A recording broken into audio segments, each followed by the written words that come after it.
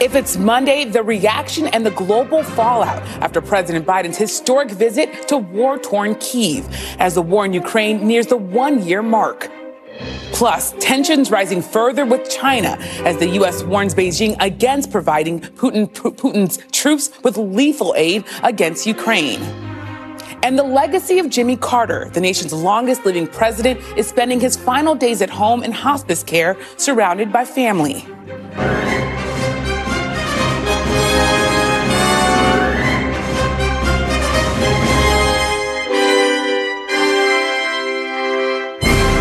Welcome to Meet the Press Now. I'm Yamiche Alcindor in Washington, in for Kristen Welker. We begin today with President Biden's historic trip to an active war zone as the administration redoubles its support for Ukraine 1 year after the Russian invasion. This morning, President Biden made an unannounced visit to Kyiv, becoming the first U.S. president in modern history to visit a war zone that did not have an active American military presence. With President Zelensky at his side, President Biden reaffirmed U.S. support for Ukraine while announcing an additional $500 million in military aid. For all the disagreement we have in our Congress on some issues, there is significant agreement on support for Ukraine, because this is so much larger than just Ukraine. It's about freedom and democracy in Europe. It's about freedom and democracy writ large. And I'm here to show our unwavering support for the nation's independence, their sovereignty, and territorial integrity. You know, 1 year later, Kyiv stands, and Ukraine stands. Democracy stands. The Americans stand with you, and the world stands with you. Moments ago, reporters traveling with the president reported that he is now back in Poland as we learn more about the operational details of his visit to Kyiv, which the White House says took months of planning in secret. We'll have more on those details in a moment.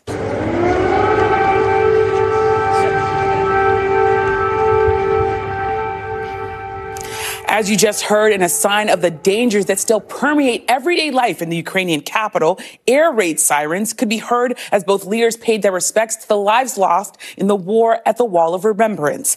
The president's visit comes as a pivotal moment for the war and the U.S., as Vice President Harris formally accused Russia of crimes against humanity over the weekend. As first reported by NBC News, the trip also comes as U.S. officials now believe China may be providing Russia with non-lethal military assistance in the war in Ukraine. And they're considering sending lethal aid as well. A source tells NBC News that Chinese aid to Russia was an essential topic of conversation during Secretary of State Antony Blinken's meeting with a top Chinese diplomat at the Munich Security Conference on Saturday. And on Meet the Press, Blinken spoke to Chuck about his concerns about China helping Russia.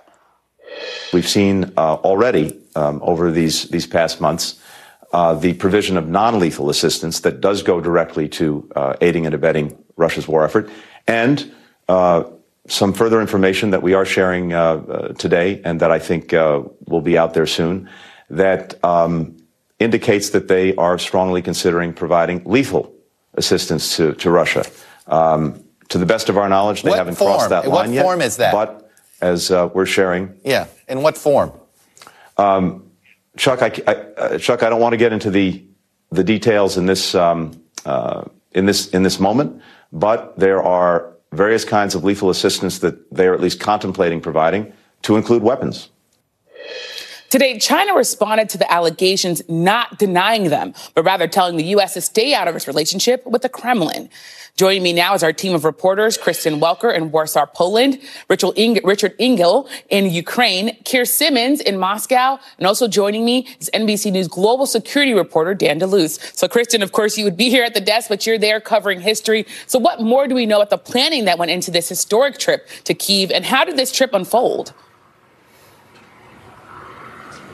Well, as you laid out, Yamiche, this was an incredibly dangerous trip that was months in the making. And we are told that conversations around this trip really escalated after President Zelensky made his surprise trip to the White House in December. So we are told that President Biden gave the ultimate sign-off on Friday. He had dinner with the First Lady on Saturday, and then early Sunday morning, he left under a cover of darkness. Really extraordinary how this played out. traveling with just a small team of his staff, only 2 reporters allowed to travel with him, just really underscores the fact that they wanted to keep this under the cloak of secrecy. And we know that once he got to the Polish border, he traveled into Ukraine, to Kyiv, on a train, a 10-hour train ride. And we're just getting these new extraordinary images from Evan Vucci, the AP photographer who captured President Biden getting on the train. You see him there on the train during this 10-hour train ride. He is now back in Poland. And I think that here in Poland over the next 2 days, Yamiche, you can expect to really hear him build on the message that he laid out today, that the U.S. stands with Ukraine, will continue to stand with Ukraine until the very end. He did announce that new aid package, $500 million. We anticipate he's going to be announcing new sanctions as well. And he's going to be delivering that speech tomorrow night in which he will build on what we heard from the vice president, accusing Vladimir Putin of committing crimes against humanity and laying out the argument that he should be punished for that, Yamiche. So expect more powerful rhetoric from President Biden tomorrow here in Warsaw. An extraordinary set of details, Kristen. And I want to ask you more about the message that you said that President Biden is sending. There's a lot of politics here, both at home and abroad. So lean more into what the president is really trying to say, what the White House is trying to say with this visit and the way that they carried it out. Well, I think that the White House is trying to say that the U.S. and the global community has to stand united with Ukraine and to further isolate Vladimir Putin. And that's the message to a very divided Congress as well. Yamiche, as you know, some Republicans saying that they will not write a blank check to Ukraine. So that's going to be the challenge for President Biden heading forward. And Richard, there are, of course, the people of Ukraine.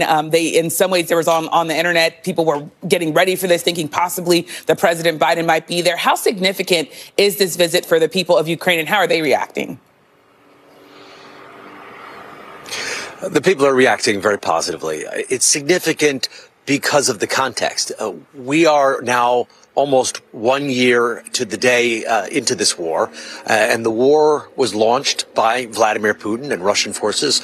There was no reason to launch the war. Russia is now claiming that there was a reason, that Ukraine was imminently going to attack Russia.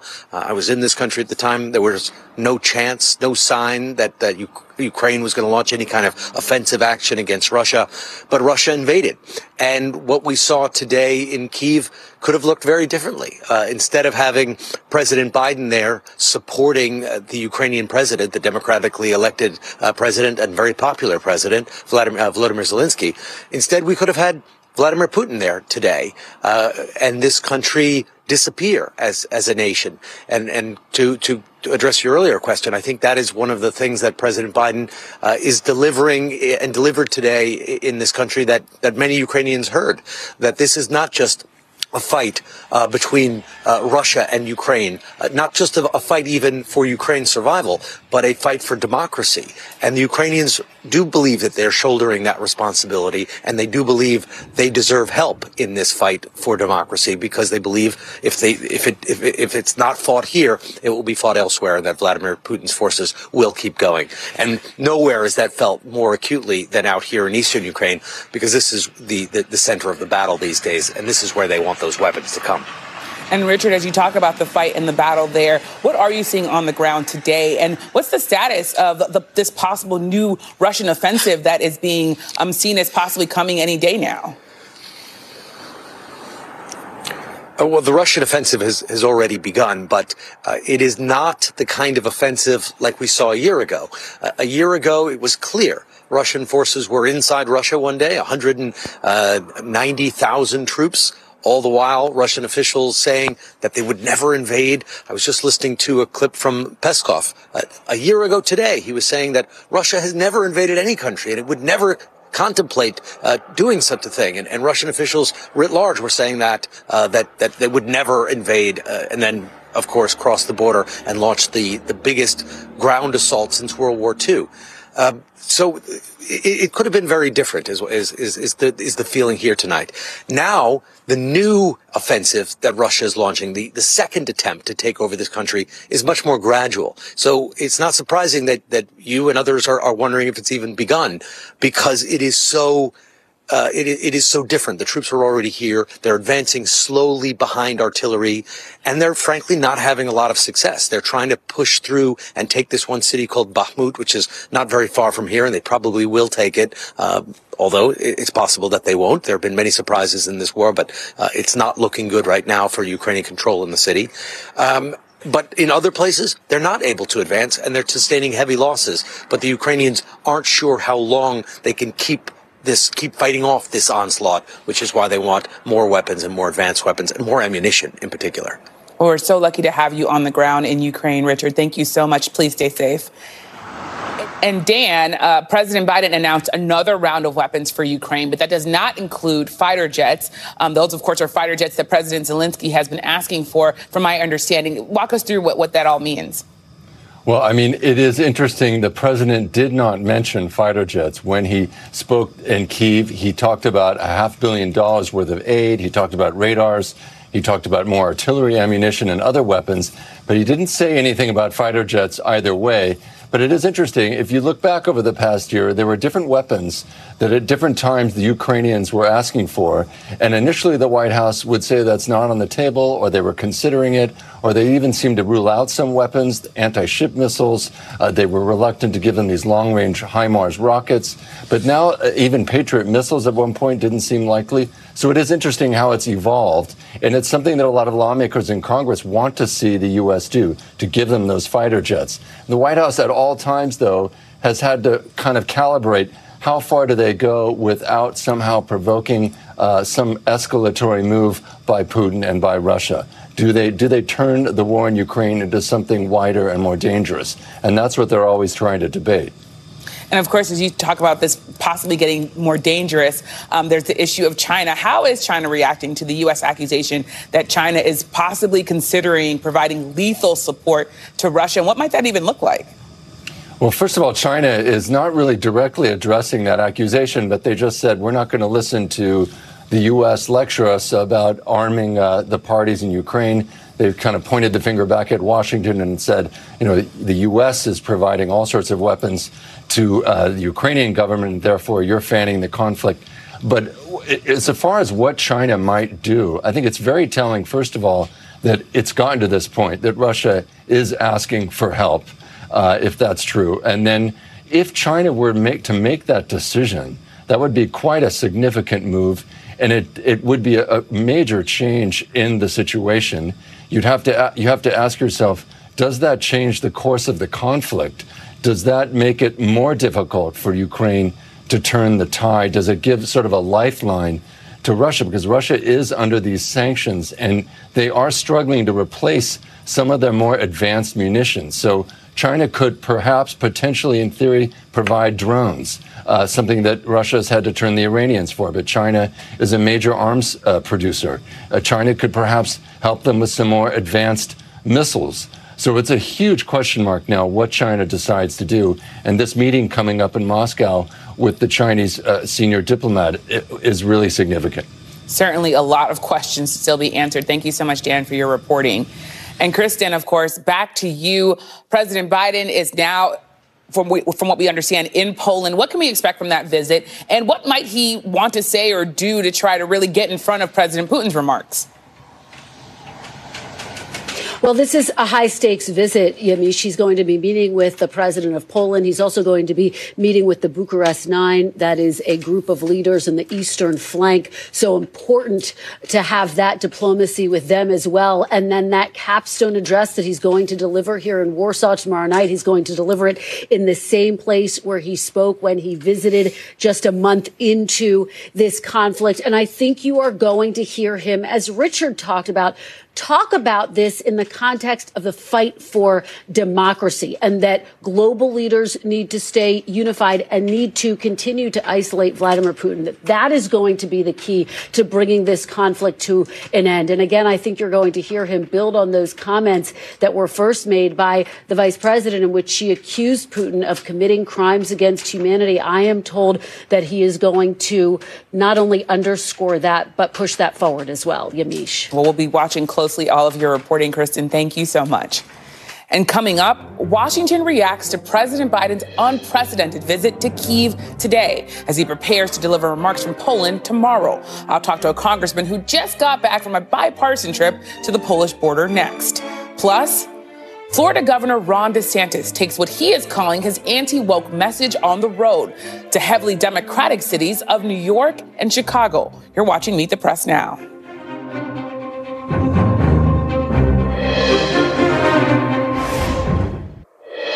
In the case of Russia's actions in Ukraine, we have examined the evidence.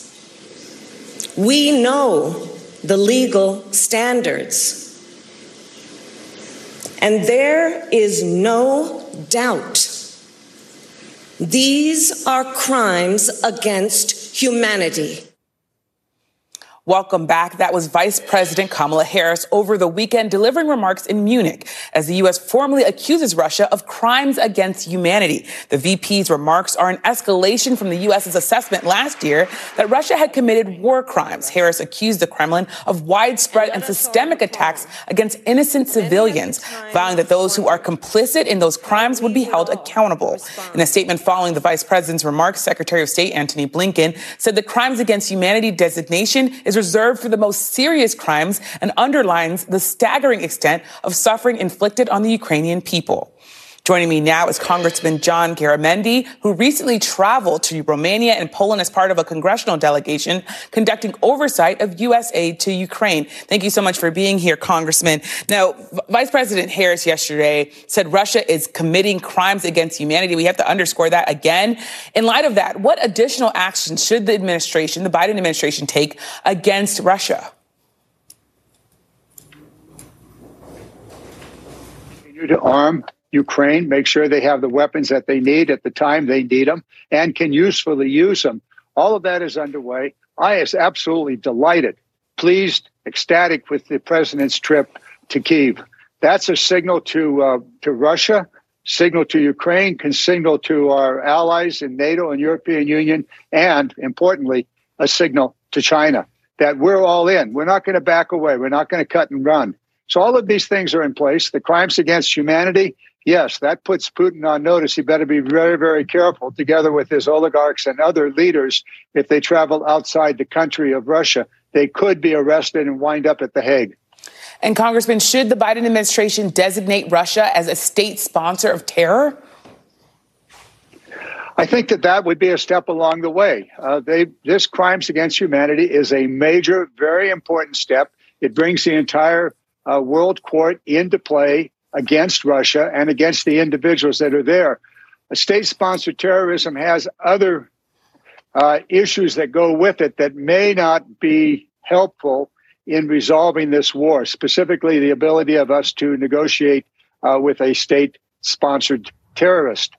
So we'll see. That's a more complex issue. There's also the complex issue of President Zelensky. He has said that he wants to retake all of Ukraine, including Crimea. Should the U.S. support Ukraine and the President Zelensky in doing so? We have to give this man all the support that he needs to put his country into a position of winning. Now, winning may or may not include Crimea. That's to be determined. But clearly, he and the people of Ukraine are doing extraordinary, valiant and successful military action. And we need to continue to support them. And I believe that in all probability, you'll find that Crimea and the Eastern Donbass will ultimately be retaken one way or the other, perhaps in negotiations.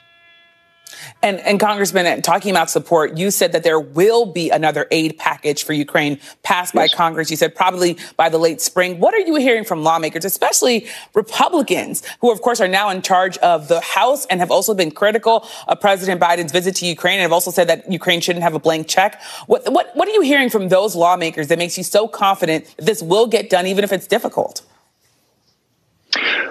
What's going to make it possible to continue aid for Ukraine is the extraordinary success that Ukraine has had. That country's perhaps 1/4 the size of Russia, and they're holding the Russia at bay. They've actually driven Russia back. That is a fact. And we're going to see that kind of continued support. Please keep in mind that there are Republicans and Republicans. There are the ultra extreme MAGA Republicans, and they seem to be driving the Republican caucus. I don't think that's going to last for long. Within the Republican caucus, there is very, very solid support for Ukraine. On the trip that we just returned from Romania and Poland, Chairman Rogers, chairman of the Armed Services Committee, is a strong supporter, as were the other 5 members of Republicans that were on that trip. There are a handful, and they're loud, they're boisterous, and unfortunately, they have far more visibility as a result of the very close caucus vote that McCarthy had to endure. And Congressman, I also want to ask you about the issue of China. What have you heard about what kind of lethal aid, not non-lethal, but lethal aid that China is considering providing Ukraine? Well, first of all, we're not sure China is considering it. Well, they're considering it. Are they serious about it? I think they're thinking. They're going, the president's in Ukraine. The European Union and NATO are all unified, strongly supporting. The amount of aid the United States has sent is a little bit larger than what the European Union and NATO have sent. So we're all in. And China's going, oh my, who are our trading partners? Are we going to be sanctioned? Or is the Chinese economy going to be hurt if they go in? And you got to be really, really careful who you go to bed with. In this case, China would go to bed with a loser. They'll go to bed with Russia, who is clearly a loser in this war and loser diplomatically around the world. And so China is going to be very careful here. They're thinking about their options. And we should be also. If the Republicans, those MAGA Republicans, as limited as they are, if they are successful and the United States cuts and runs and leaves Ukraine, that is a message to China that they can do most anything they want in the Western Pacific because the United States is not a stable, not a dedicated, not a committed partner through the good and the bad areas. So Ukraine remains exceedingly important in Europe, but also exceedingly important in the Western Pacific and China and Taiwan and the other allied countries that we have in that region. And Congressman, a quick question, because we're about to have to go, but I want to ask you, the Pentagon has expanded its footprint in the Asian Pacific with new bases in Guam and the Philippines. President Biden said he's not looking for a new Cold War, but are we already there? Well, we certainly have problems with China. There's no doubt about it. We obviously have problems with Russia. But I think we have an opportunity here. If we are strong, if we are determined, if we are committed, then China is going to rethink its situation. And they can push themselves forward militarily, as they have been, or they can push themselves forward diplomatically and with their economic activity. And we can be partners in building a better future. We can address climate change together, for just one example. And China is going to have to make a decision. Yeah. It's very clear to them now that the United States is not going to back away from the Western Pacific. Well, thank you so much, Congressman. Thank you. And up next, we're live in Georgia with an update on former President Jimmy Carter's health after he entered home hospice care this weekend. But first, for today's Meet the Press Minute, reflecting on the legacy of America's longest living president. Here he is back in July of 1996, more than 15 years after leaving office, discussing Washington's evolving partisan politics. You've been out of office 16 years now. How does Washington look to you from afar? I think Washington is much more divided, much more vituperative, much more partisan-ridden. And I really, if you'll pardon my saying so, I think much less responsible than it was then. You know, I always sent a complete budget to the Congress on time. The Congress always took my budget and amended it slightly and sent it back to me on time. The appropriations bills were always passed on time. 65% of all the legislation that I ever proposed to the Congress was passed. You know, now everything that happens, it seems, is not done in harmony, but it's done in a partisan spirit. Welcome back. Former President Jimmy Carter has entered hospice care after his home in Plains Georgia, at his home in Plains, Georgia, this weekend.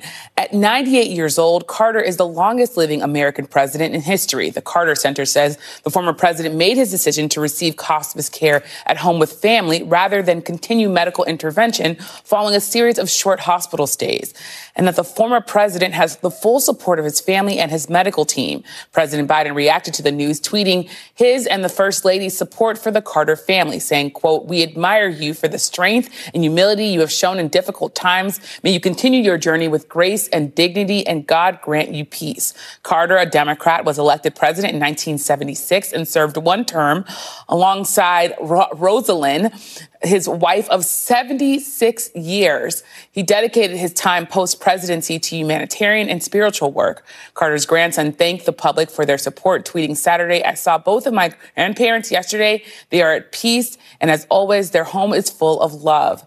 NBC's Priscilla Thompson joins me now from Plains, Georgia. So, of course, we know the former president is at home. What more do we know about his health currently and the kind of care he's receiving at his home in Georgia? Right, Yamiche. He remains at his home here, not far from where we are. He is under hospice care, so they are working to make him as comfortable as possible during this time. And we know that he is surrounded by family, including, of course, his wife of more than 75 years, Rosalind Carter. And as you mentioned, this is a decision that the president made after a number of short hospital stays, and he decided that this was how he wanted to spend the remainder of his time. And so, of course, this time does feel different, but it isn't the first time that President Carter has had health issues. In recent years, he was diagnosed with cancer in 2015, melanoma, and he defied the odds by defeating that illness. But he talked about it after the fact and what that was like. And he said that at the time, he thought he may only have a few weeks left, but he felt that he was at ease. He felt that he had lived a life that was full of adventure and excitement. And for that, he was grateful. And I suspect that today, as he is surrounded by his family, he is still feeling that. And of course, so many people here thinking about that extraordinary life that he has led, 98 years of life, as you mentioned, the longest living ex-president ever. Yamiche? Priscilla, thank you so much for that reporting. Turning now to Chicago, where Florida Governor Ron DeSantis is expected to address members of the city's powerful police union any minute now. This morning, DeSantis addressed law enforcement on Staten Island, reiterating his support for law enforcement and attacking Democratic cities over the issue of crime. DeSantis' visit also comes ahead of next week's Chicago's mayoral race, where crime has been front and center. Join me now from Chicago's NBC News senior national political reporter, Natasha Korecki. So, Natasha, thanks for being here. So, Ron DeSantis is headed to Chicago to address their police union after talking on Staten Island to law enforcement there this morning. How much of all of this, him going on this sort of tour, is seen as him setting up for his possible 2024 announcement? Well, this is really seen as a ramp up. I mean, what we're going to see from Ron DeSantis in the next several weeks is a lot of Ron DeSantis outside of Florida. He's going to be going, hitting Alabama. He's going to be hitting Texas. As you said, he was in New York and then Chicago today. This is Ron DeSantis making clear that he is going to start bringing his message outside of Florida and into the rest of the country. And so this is sort of the first, foray into that, and a very, friendly audiences. These are, Chicago FOP today. This is a Chicago police union that's headed by a very conservative leader. And this is going to be seen as, they're very welcoming to him at the union level, at least. They're very welcoming to him. Union police officers in general are more conservative. They backed Trump last time. So it's a really interesting dynamic what we're seeing right now.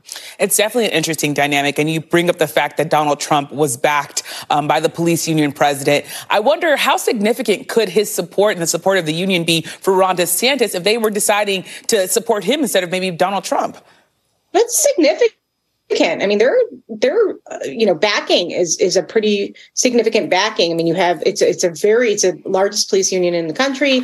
It is it's in every state, and I think what that would definitely be seen as something that where Ron DeSantis is sort of snatching something away from Donald Trump. Where we keep hearing about the two of them and what's going to the clashes and the collision course that they're on. If he's able to snag the FOP from Trump, that's going to be seen as very significant in the future.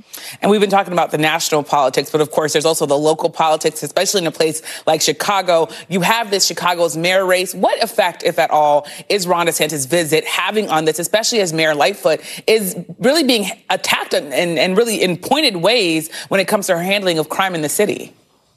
Oh boy, it has injected this chaos into the mayor's race. I mean, the mere mention of Ron DeSantis in Illinois, you have to understand it's in Chicago in particular, it's so blue. It's so you have to be a Democrat. And to have Ron DeSantis coming here, speaking before the FOP, well, the connection is one of the front polling leaders in this Chicago mayor's race is backed by the Chicago FOP. So now they are trying to link this candidate, Paul Vallas, to Ron DeSantis. At a very critical time, this is early voting is underway already. The vote is February 28th, so we're right on top of it. And this was seen as an opening, this DeSantis visit. It was seen as an opening by people like Lori Lightfoot, who's in trouble, and some others to tee off on Paul Vallas and try to bring his numbers down at really a pivotal time for him, as I said, with early voting going on. And a quick follow-up, you talk about the fact that the mayor is struggling. How badly is the issue of crime impacting her, or are there other factors at play? There's definitely other factors, but crime really blots out the sun. I mean, and somewhat ironically, the numbers have been getting a little better under Lori Lightfoot in the last year, but it is everywhere. And it's gun violence, it's street violence, it's petty crime, it's carjackings. It's everywhere. And it is all that people want to talk about. So these events that I've gone to, the Chicagoans I've talked to, that is the number one thing on their mind. They want to feel safe, and they don't feel safe in their neighborhoods. They don't feel safe in the quote unquote safe neighborhoods anymore either. And this is really bringing her numbers down. And in every survey we've seen across the board, it's the number one issue. That's their number one issue is crime. And one of the recent polls I saw, it was like 73% of the people who were surveyed said they did not feel safe in their neighborhood. Yeah, it's overwhelming. Definitely a race to watch as we think about the fact that the issue of crime is impacting all of our nation. And of course, as Ron DeSantis, we're still waiting to see if he's going to announce his bid. So thank you so much, Natasha, for your reporting. Thank you. Good to be here, Yamiche. After the break, former President Trump's pick to lead Michigan's Republican Party just lost to an even more extreme election-denying candidate. Why it matters in a key presidential battleground state. You're watching Meet the Press now.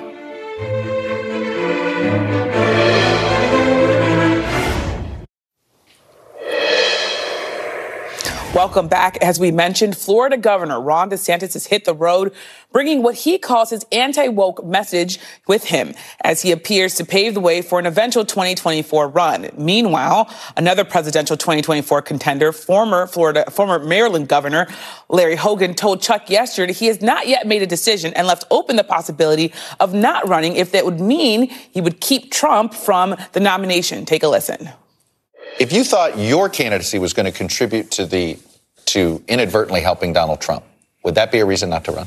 That'd be a pretty good reason to consider not running. Absolutely. I mean, I care much more. I don't care that much about my future in the Republican Party. Mm-hmm. I care about making sure we have a future for the Republican Party. And if we can stop Donald Trump and elect a great Republican, common sense, conservative leader, then certainly that would be a factor.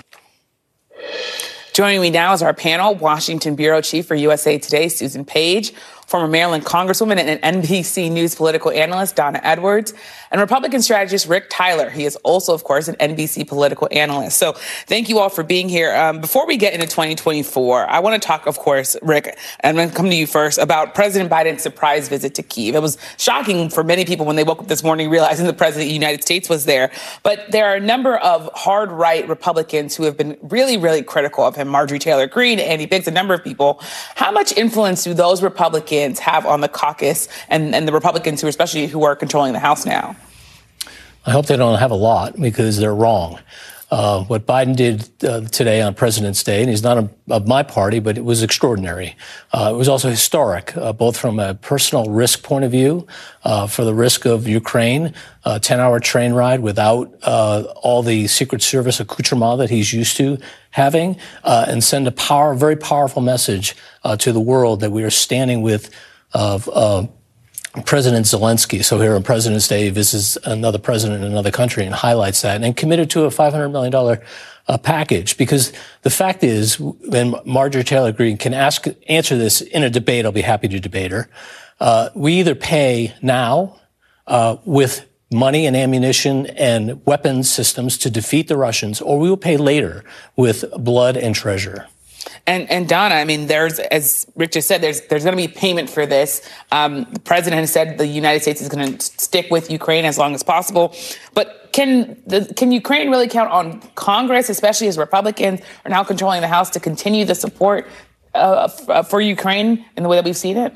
Yeah, I think that these Republicans, and maybe there might be a couple of Democrats, are real outliers here. I think the majority of the Congress, Republicans and Democrats, House and Senate, support continuing the support for Ukraine. And I think that's right. I mean, this is really a fight for democracy. And if the United States isn't going to stand on the side of Ukraine with the rest of our allies, then we're saying that we'd turn our back on democracy. And I just don't think that either Republicans or Democrats will be there. Yes, there's going to be some more scrutiny over the money and the way that it's spent. But I think that by and large, when it comes down to it, Ukraine is going to have the resources that it needs from the United States. You know, a couple big audiences for the president when he spoke in Kiev. One was the American people, the American Congress, saying we're going to stick with Ukraine.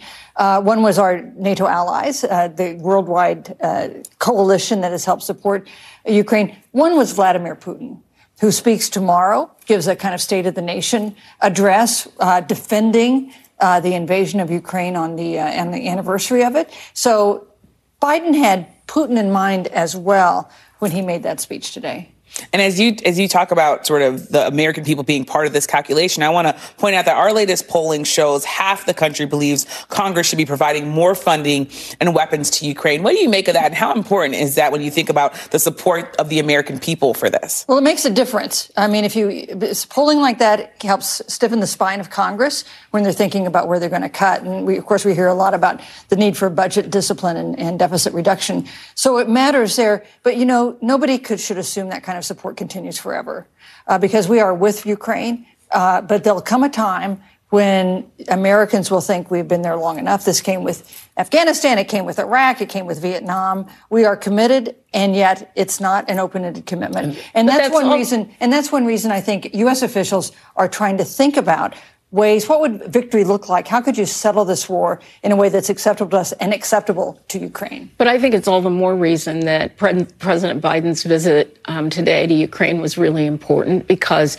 I think it continues you have to elevate this for the American people. And when that happens, then Congress is going to stand in the right place. Well, he elevated for the American people, but as Susan said, which I think is equally as important, is it was a severe blow to Vladimir Putin, because he's supposed to explain the progress in the war, and it's very hard to explain progress in the war when the President of the United States is walking around outside in Kiev. Yeah. Really remarkable. Well, I also want to turn, of course, to 2024. And Rick, I think it was really interesting to see Governor Larry Hogan say, if I enter this race and it becomes more crowded, I might not want to do that. And I don't want to help former President Trump, because we saw, of course, in 2016 what a crowded field meant to him. Do you think that there's a possibility that more people might think like him? And could even Ron DeSantis, running it possibly in the same lane as Donald Trump, could he dilute maybe the Trump vote? One would think so, but remember, Michigan just elected crazy again to be there. I mean, the media would never report on a national chairman's or a state chairman's race, except that the Republican Party is going to crazy land. And you can see it in the Biden, politically speaking, the Biden reelection. It's already, it's competence versus crazy. That's going to be their message. And when the Republicans keep doing crazy things and putting up crazy people, Larry Hogan sort of represents the calm, rational Republican of yesteryear, I guess. I don't want to say that because he may have a very bright future. He's perfectly capable. He won Maryland overwhelmingly, a Democratic state, and he has demonstrated you can win as a Republican. You can win with the Democrats. You can win with African Americans. And our party, the Republican Party, has got to decide that that's either their future or the minority status forever will be their future. But that's assuming that you get to a general election. I think the problem for Larry Hogan and for other Republicans who are traveling in that lane is that there's no place for them in today's Republican Party. And I think, both Nikki Haley and Ron DeSantis are trying to have it both ways. They want to appeal to part of that Trump base, and then they want to appeal to the not so crazy part of the Republican Party. And unfortunately, those things are like oil and water. And Susan, it's fascinating as we think about this to also think that Ron DeSantis is out there going to blue cities, going to Staten Island, going to Chicago to talk to police unions. What do you make of those decisions? But also this ramp up are we just going to keep seeing him ramp up until he finally announces? Well, it's clear to me that he's running for president.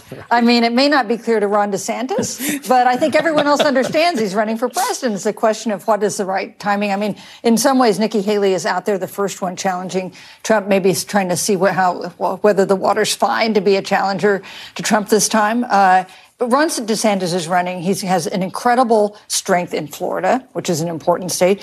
Big double-digit reelection, but he is an outlier in that year. Yeah, but he is an untested national candidate, and the scrutiny you get as a presidential candidate is different than the scrutiny you get as a gubernatorial candidate. And Rick, is there really a lane for a moderate Republican when you think about 2024? Someone like Chris Sununu who's been thinking about running. Look, I'd like to think so, and I kind of reject the word moderate, right? Because the MAGA likes to own the conservative label. If you look at their policies, I wrote a book on this, but they are not conservatives. They're MAGA, right? Which is very different from an ideological. So I would like to, instead of moderate, I'd sort of take exception and want to use the word rational, reasonable, competent. Yes, I think there is a lane for that. And I don't think that Nikki Haley is finding it because, as you said, she talks about Donald Trump the way she talked about the Confederate flag in South Carolina for 5 years before she did anything about it. And I don't think you can have it both ways. Stand on principle and run on principle. Don't say, oh, Donald Trump is good in some way. He did a resurrection, an insurrection right across the street here. How is that forgivable? I don't see how it is. Yeah. And Donna, there's this idea, of course, the Democrats, it seems like they're largely sticking to President Biden. But I wonder, do you think that there's might there be any regret there if President Trump isn't the nominee and you have him running against someone who might be younger, who might be seen as someone who's just really more able to do the job for longer? Of course, Biden is saying, I can do this physically, mentally. I just think at this stage, Democrats have really come to a conclusion that Joe Biden is going to be the nominee. He's the incumbent president. They are going to stand united with him and get him over whatever the hump is that some perceive that he has. And frankly, I think that Joe Biden is leading a kind of Democratic Party that is the rational party. And no matter what Republicans do, they still have that 35% of their base that is really not going in the right direction. Yeah. Well, a lively conversation. I could talk to all of you for a long time, but that's what we'll have to do it. Thank you so much, Donna, Rick, and Susan. And still to come, the federal government's latest moves as concerns grow in Ohio. Weeks after that toxic train wreck, we're on the ground with the latest next. You're watching Meet the Press now.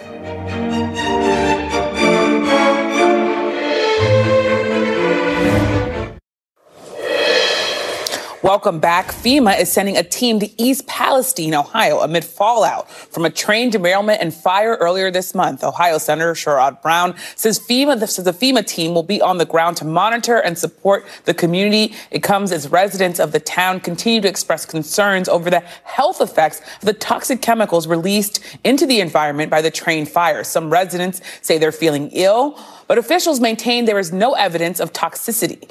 Secretary of Transportation Pete Buttigieg called on the CEO of the train company, Norfolk Southern, to demonstrate unequivocal support for the people of East Palestine and to commit to increased rail safety measures. The rail CEO visited the town for the second time since the accident this weekend.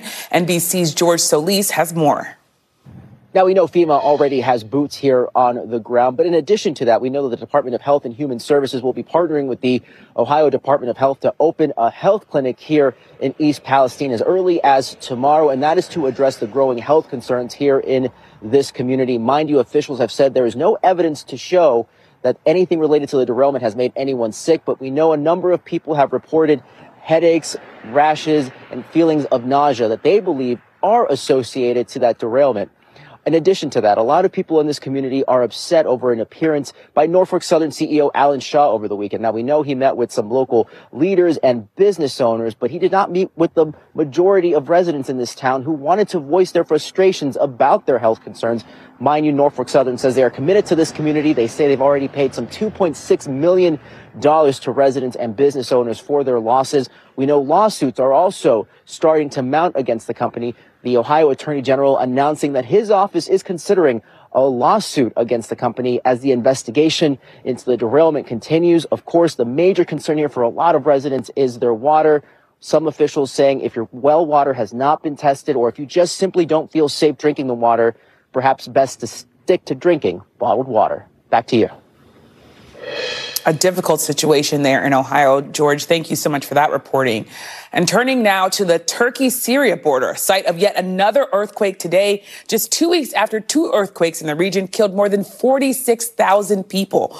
According to the U.S. Geological Survey, today's 6.3 magnitude earthquake centered in southern Turkey. The Turkish government says 3 people there have died and 213 were injured. The Syrian Civil Defense reports no deaths there, but more than 130 people injured. Secretary of State Antony Blinken was in Turkey yesterday surveying damage in one of the hardest hit provinces. He took a helicopter tour with his Turkish counterpart and then met with aid workers. Blinken also announced another $100 million in disaster assistance. And that does it for us this hour. We're back tomorrow with more Meet the Press Now. NBC News Now coverage continues with Tom Costello.